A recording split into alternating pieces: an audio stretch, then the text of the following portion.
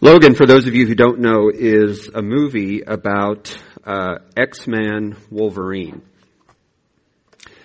And it's a story about Logan meeting his daughter. And in the midst of what happens, he loses his life.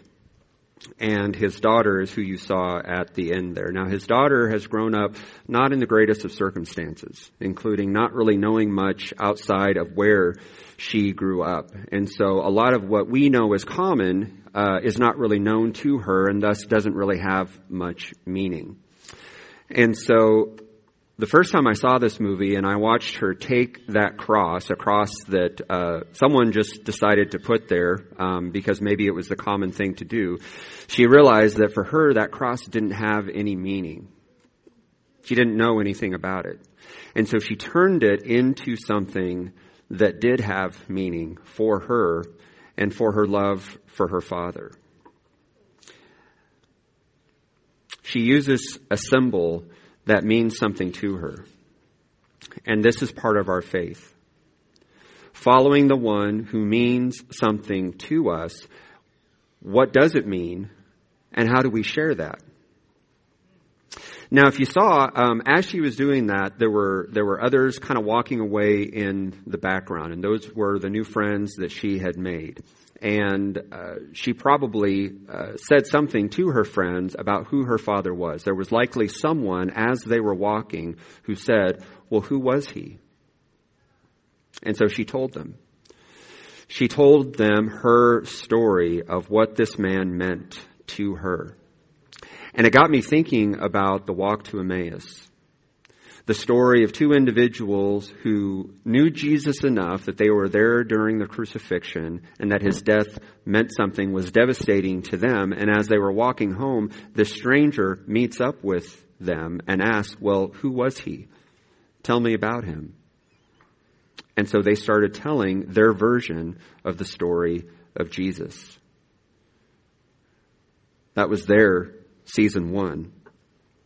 And so that's what we'll be doing during the season of Lent. Maybe even from the perspective of what if we were on the Emmaus Road and someone asked us, well, who was this person who means so much to you? How would we tell that story? How would we start at the beginning in season 1? Because, as our tagline says, before we can follow Jesus, we must first know who he is. Have we ever really thought about it? Thought about it in that way? How do I know who this Jesus is that I am following? Or am I following him because it's really all I have ever known, all I have ever remembered? So I posed this question on Facebook a while ago. In fact, I think I was still on renewal leave, and I asked something to the effect of, what's your favorite season 1 series? And people gave their answers, and I asked, why was that your favorite? And a lot of them said something to the effect of, it was a great way of introducing the characters. So just think of your favorite TV show. Hopefully one that's been on for several seasons, so there's been a lot of growing, there's been a lot of evolution, there's been a lot of development, so that when you go back and you watch those first few episodes, it may seem totally different than the way that you watch it and engage it in the present time, especially if it's been on for several years. Maybe you watch back and you think, oh my gosh, how did it start this way? It was kind of crude, it was introductory, it didn't really seem like they knew what they were doing. And so it's interesting for us to think back at the beginning of something. Do we ever do that with Jesus? Because everybody knows Jesus. I mean, if you ask someone, do you know who Jesus is? I mean, of course they're going to say yes because they don't want you to go any further. But what is it really like to meet Jesus for the first time? What is it like to be introduced to him as a person, as a character, from the point of view that we have never met this person before? Because many of us probably never can remember that time when we actually met Jesus. Now, there may be some of us who do. There may be some of us who have and can say the day and can even talk about what life was like before, having no idea, not even knowing maybe the name. But do we remember what it was like to first encounter him, for him to make a difference to us, for him to make an impact on our lives, and maybe start within us that curiosity that we wanted to know more, that we wanted to go deeper, that we wanted to follow. So maybe we can look at Jesus like we would a new TV series and maybe ask the question, learning who Jesus is, do I really want to follow this person? Because to those who don't automatically know, to those who don't automatically believe, maybe we need to think about this from their point of view and share in a way that speaks to them. Because for some, a cross is not going to mean anything. But an X could mean everything. So today we are introduced to Jesus.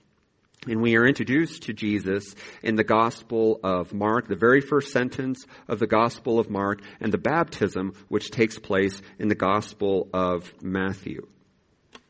See, Mark is great because it goes very, very fast. There's very little filler, and it really just is about who Jesus is and why Jesus is. What Jesus has to offer. And then the baptism that we experience and engage with in the Gospel of Matthew, this begins Jesus' ministry. And we see that Jesus begins his ministry not by what he gives, but by what he receives. Now, it's important for us to remember that in the way that we have the Bible, the way that it's structured today, there's about 400 years between the Old Testament or the Hebrew Bible and the New Testament. 400 years. I mean, that's like something out of a fantasy novel. You know, all of this period of darkness in between things that happen. I mean, that's kind of a standard set for a really epic series. 400 years of nothing. 400 years of darkness. 400 years of uncertainty. 400 years of waiting. And then here comes the Gospel of Mark, which in our Bible is the earliest gospel. And it begins not with a birth story, but it begins with Jesus literally just walking on the scene. And here's how it begins. The good news of Jesus Christ, the message, begins here. So after 400 years, the message of Jesus Christ, the good news, the embodiment of good news begins here. Season 1, Episode 1. And then you fast forward to the Gospel of Matthew, and it starts to fill out a bit, right? The Gospel of Matthew takes what Mark wrote and fleshes it out, puts some more tradition to it, puts some more imagery and some more context, and then we get things like the story of the baptism, which we find in chapter 3. It says, Jesus then appeared, arriving at the Jordan River from Galilee. He wanted John to baptize him. John objected, saying, I'm the one who needs to be baptized, not you. But Jesus insisted. Do it, he said. God's work, putting things right, all these centuries, is coming together right now in this baptism. So John did it. I mean, even that kind of has a fast-moving pace to it. They don't really spend a whole lot of time talking, and Jesus is saying, let's do it. But also, listen to what he says. He says, God's work putting things right all these centuries. So he acknowledges that it has been a long time. Have you ever felt like 4 centuries has gone by when you're waiting? When you're waiting for an answer, where you're waiting for an outcome, where you're just waiting for that next thing to happen, and it just seems like it takes day after day after day, and then the number just becomes meaningless. And Jesus says, I understand. I've been there. And now we're going to move forward. So, of course, with the Gospel of Matthew, you have the birth story, the story that we celebrate every Advent, every Christmas Eve, the story that we read year after year after year, the story that we seem to know so well in our minds and in our hearts. Yes, Jesus is born. And in the midst of that, especially in the Gospel of Matthew, Jesus is born as the fulfillment of what was to happen all of those centuries later. the fulfillment of what the ancient Israelites, the ancient Jewish people had grown up learning and had been told by their ancestors and their ancestors before them, that the Messiah would come to fulfill God's promises.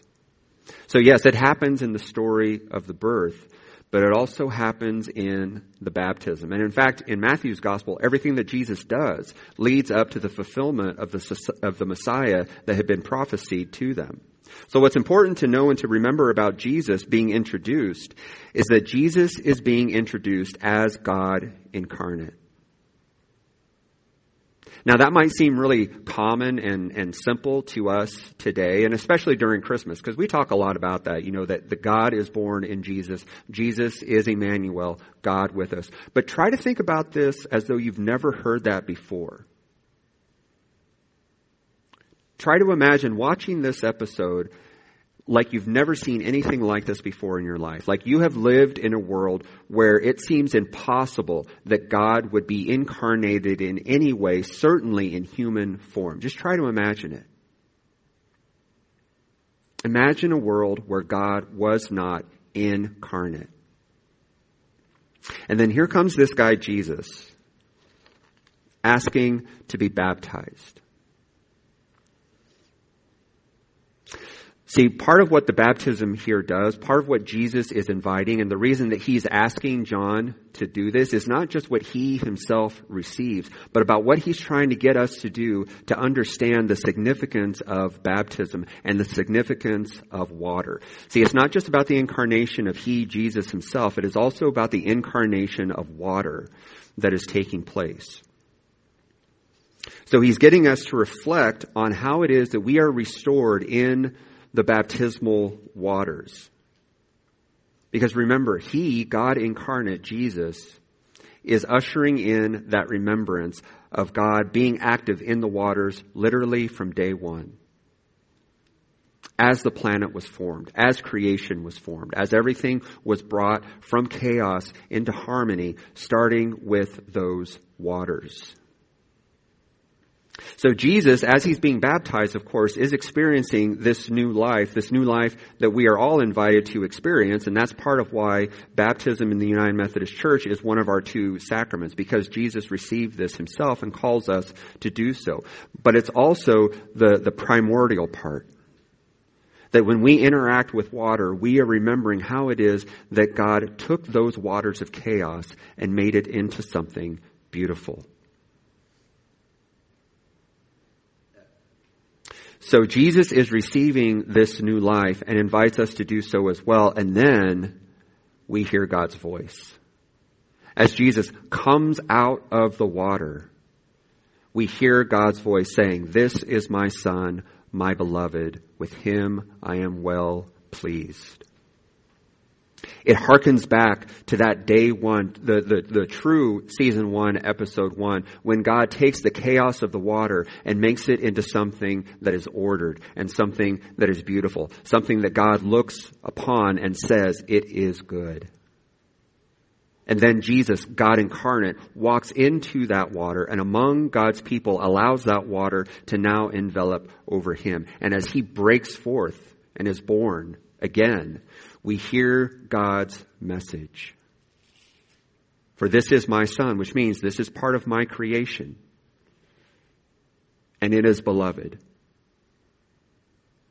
just like all of you." So this voice hovering over the waters is the same voice that hovered over the waters from the beginning.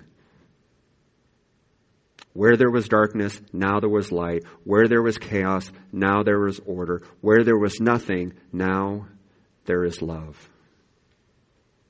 And it is the same voice that speaks to Jesus, God incarnate, there in front of all of these people.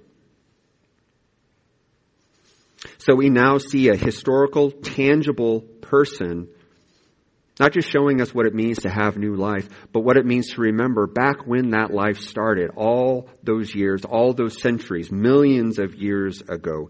Here we are at the beginning. And so those symbols of beginning are incredibly significant. Jesus begins the same way that God began, with water.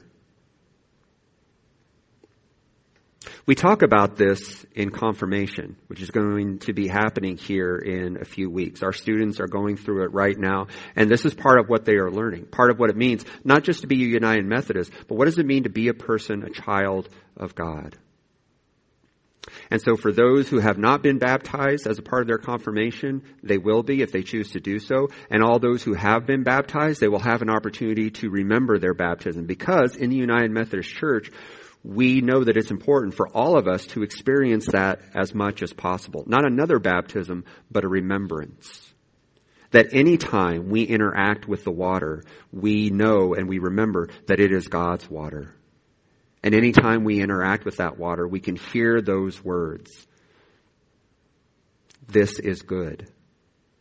You are good. Even Jesus hears these words. But our confirmands are students who decide to say yes. Not only are they going through confirmation, but they also receive a commission. Similar to Jesus. That it doesn't stop with the baptism. In fact, the baptism is just the beginning. Our confirmands will receive a commission that they now go out into the world as individuals who have taken that next step. And part of that next step is having, hopefully, a better understanding of who they are as United Methodists, as disciples, as children of God. And start to experience that next level, what it means to be called into ministry. Now, of course, that doesn't mean they're being called to be pastors, although that might be true. But the reality is they are being called to be ministers in some way. Just as all of us here have been called into ministry in some way. And the reality is we need every single minister. We need every single person to know that they too have been called not just to be loved, but to share that love with the world. It's a huge call. Sometimes it's overpowering. Sometimes it's too much. It's overwhelming, and we feel like we can't do it. Which is why the water is important. It's a reminder, no matter what episode of life we may find ourselves in, it is a reminder that God never leaves us. Because the next episode is when Jesus is called, maybe even commissioned, to go out into the wilderness. That once he hears, and everybody else hears who Jesus is, my Son, the beloved with whom I am well pleased, now he's given a call and a commission to go out into the wilderness, a place of mystery, even danger, and really discover what that means. Who is Jesus? At this point in life, in our world, it seems like a rhetorical question, maybe even a cheesy question. But have we really thought about it in terms of never knowing Jesus before today, before this time of Lent? Who is Jesus? Because the reality is, it doesn't really matter at the end who I tell you Jesus is. Who is Jesus to you? Who is Jesus for you? Because eventually, when we find ourselves on that Emmaus road and someone starts to walk with us and wants us, maybe even needs us to tell that story, how will we tell that story in our own way? Who is Jesus to you? Thank you, Shelby and Justin and Ina and Brandon, as we are reminded of the simple yet powerful way that each and every one of us has only but to interact with the water. And so this week, as we go forth in our lives, as we continue this Lenten journey, I just invite you to interact with that water in some way, whether it's driving by a lake, maybe even walking to a lake, or however it is, that as you interact with the water, you remember the story of Jesus' baptism and how it reconnects us to that story of creation millions of years ago. And there may be even someone who asks, why is this so important? And maybe that's an opportunity to share the first episode of what it means for Jesus to ask for this to happen to him so that it can happen to us. so that as we are on our own Emmaus journey and we have the opportunity to share that story, you will know that someone needs to hear your story the way that you are able to tell it. So may we go as God's storytellers this Lenten season and share the episodes of Jesus Christ. And may we go in peace. Amen.